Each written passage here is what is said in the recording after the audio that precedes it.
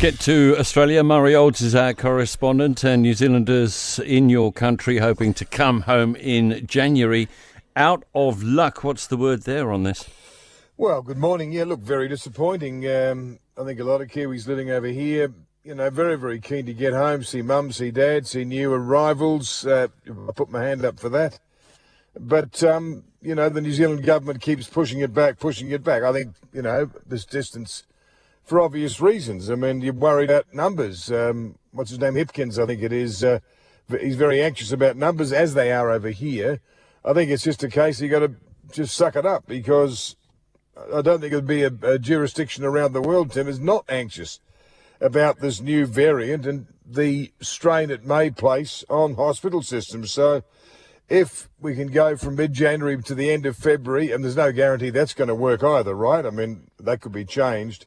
If that measure could, go some way to protect people, well, I guess we just have to accept it, don't we? There have been some very scary numbers about Omicron floating around with regard to Omicron in Australia, floating around at the moment. Is this 200,000 a day? Yeah, this is being reported this morning by 9 newspapers ahead of today's National Cabinet meeting. The Prime Minister's involved, so too the Federal Health Minister and their state and territory counterparts will all be meeting up again. It's the first one in some little while.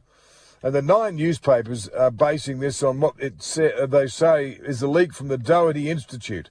It's a Melbourne-based institute. Very pointy-headed people in white coats have done the sums, and they're saying 200,000 cases a day in Australia by late January, early February. And that's if some amelioration measures aren't brought back. For example, limits on density, limits on visitors to homes. Many people in New South Wales, where I am, are saying, well, why have you dropped the rule about requiring masks in shops and shopping centres?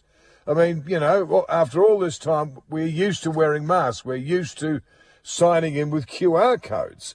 But the state government in New South Wales under Dominic Perrottet, and indeed in Victoria under Daniel Andrews, adamant that we're not going back to those measures. The advice also says, that's again going today to National Cabinet, bring forward booster shots. And the pressure's now on states because there are millions of doses sitting in refrigerators, we're told. This is from the News Corp papers. Bring forward your booster shots to provide this extra level of protection. And one other thing, it's worth noting too, the advice from the Doherty Institute suggesting that a return to a hard lockdown would be enough to suppress the current outbreak. Well, good luck trying to get that through to anyone over here, particularly in Melbourne, the most locked-down city in the world to this point of the pandemic. No, there's no appetite, Tim, to go back to that. And I doubt very strongly there's much of an appetite here, particularly in Auckland. They've only just come out after 110 days. And correct. People are totally stressed out about it. The Boxing Day test is happening, isn't it? Oh, Boxing Day test will go ahead, and at this point, there's no plan to limit the crowd, so you could get anywhere, 70, 80,000 people. Notwithstanding the fact poor old England's on its knees, they've, been flogged in the first 2 test matches, and it's a pretty limited England side, it appears to cricket observers over here. The Australian Open, I mean, they're busy howling about how Novak Djokovic can't come in if he won't reveal his vaccination status. But if we've got 200,000 cases a day, does anyone really care about if Novak, the master self-publicist, does anyone care if he's got a jab or not? I mean, I think there are bigger sort of issues here. And at this point, there doesn't appear to be any plan to limit numbers at the Boxing Day test. No plan to limit numbers at the Australian Tennis Open either. And there are millions of people all over the country now rushing to pharmacies to buy up these rapid antigen test kits that are now available. They want to get together at Christmas time, see mum and dad and grandparents and whatnot.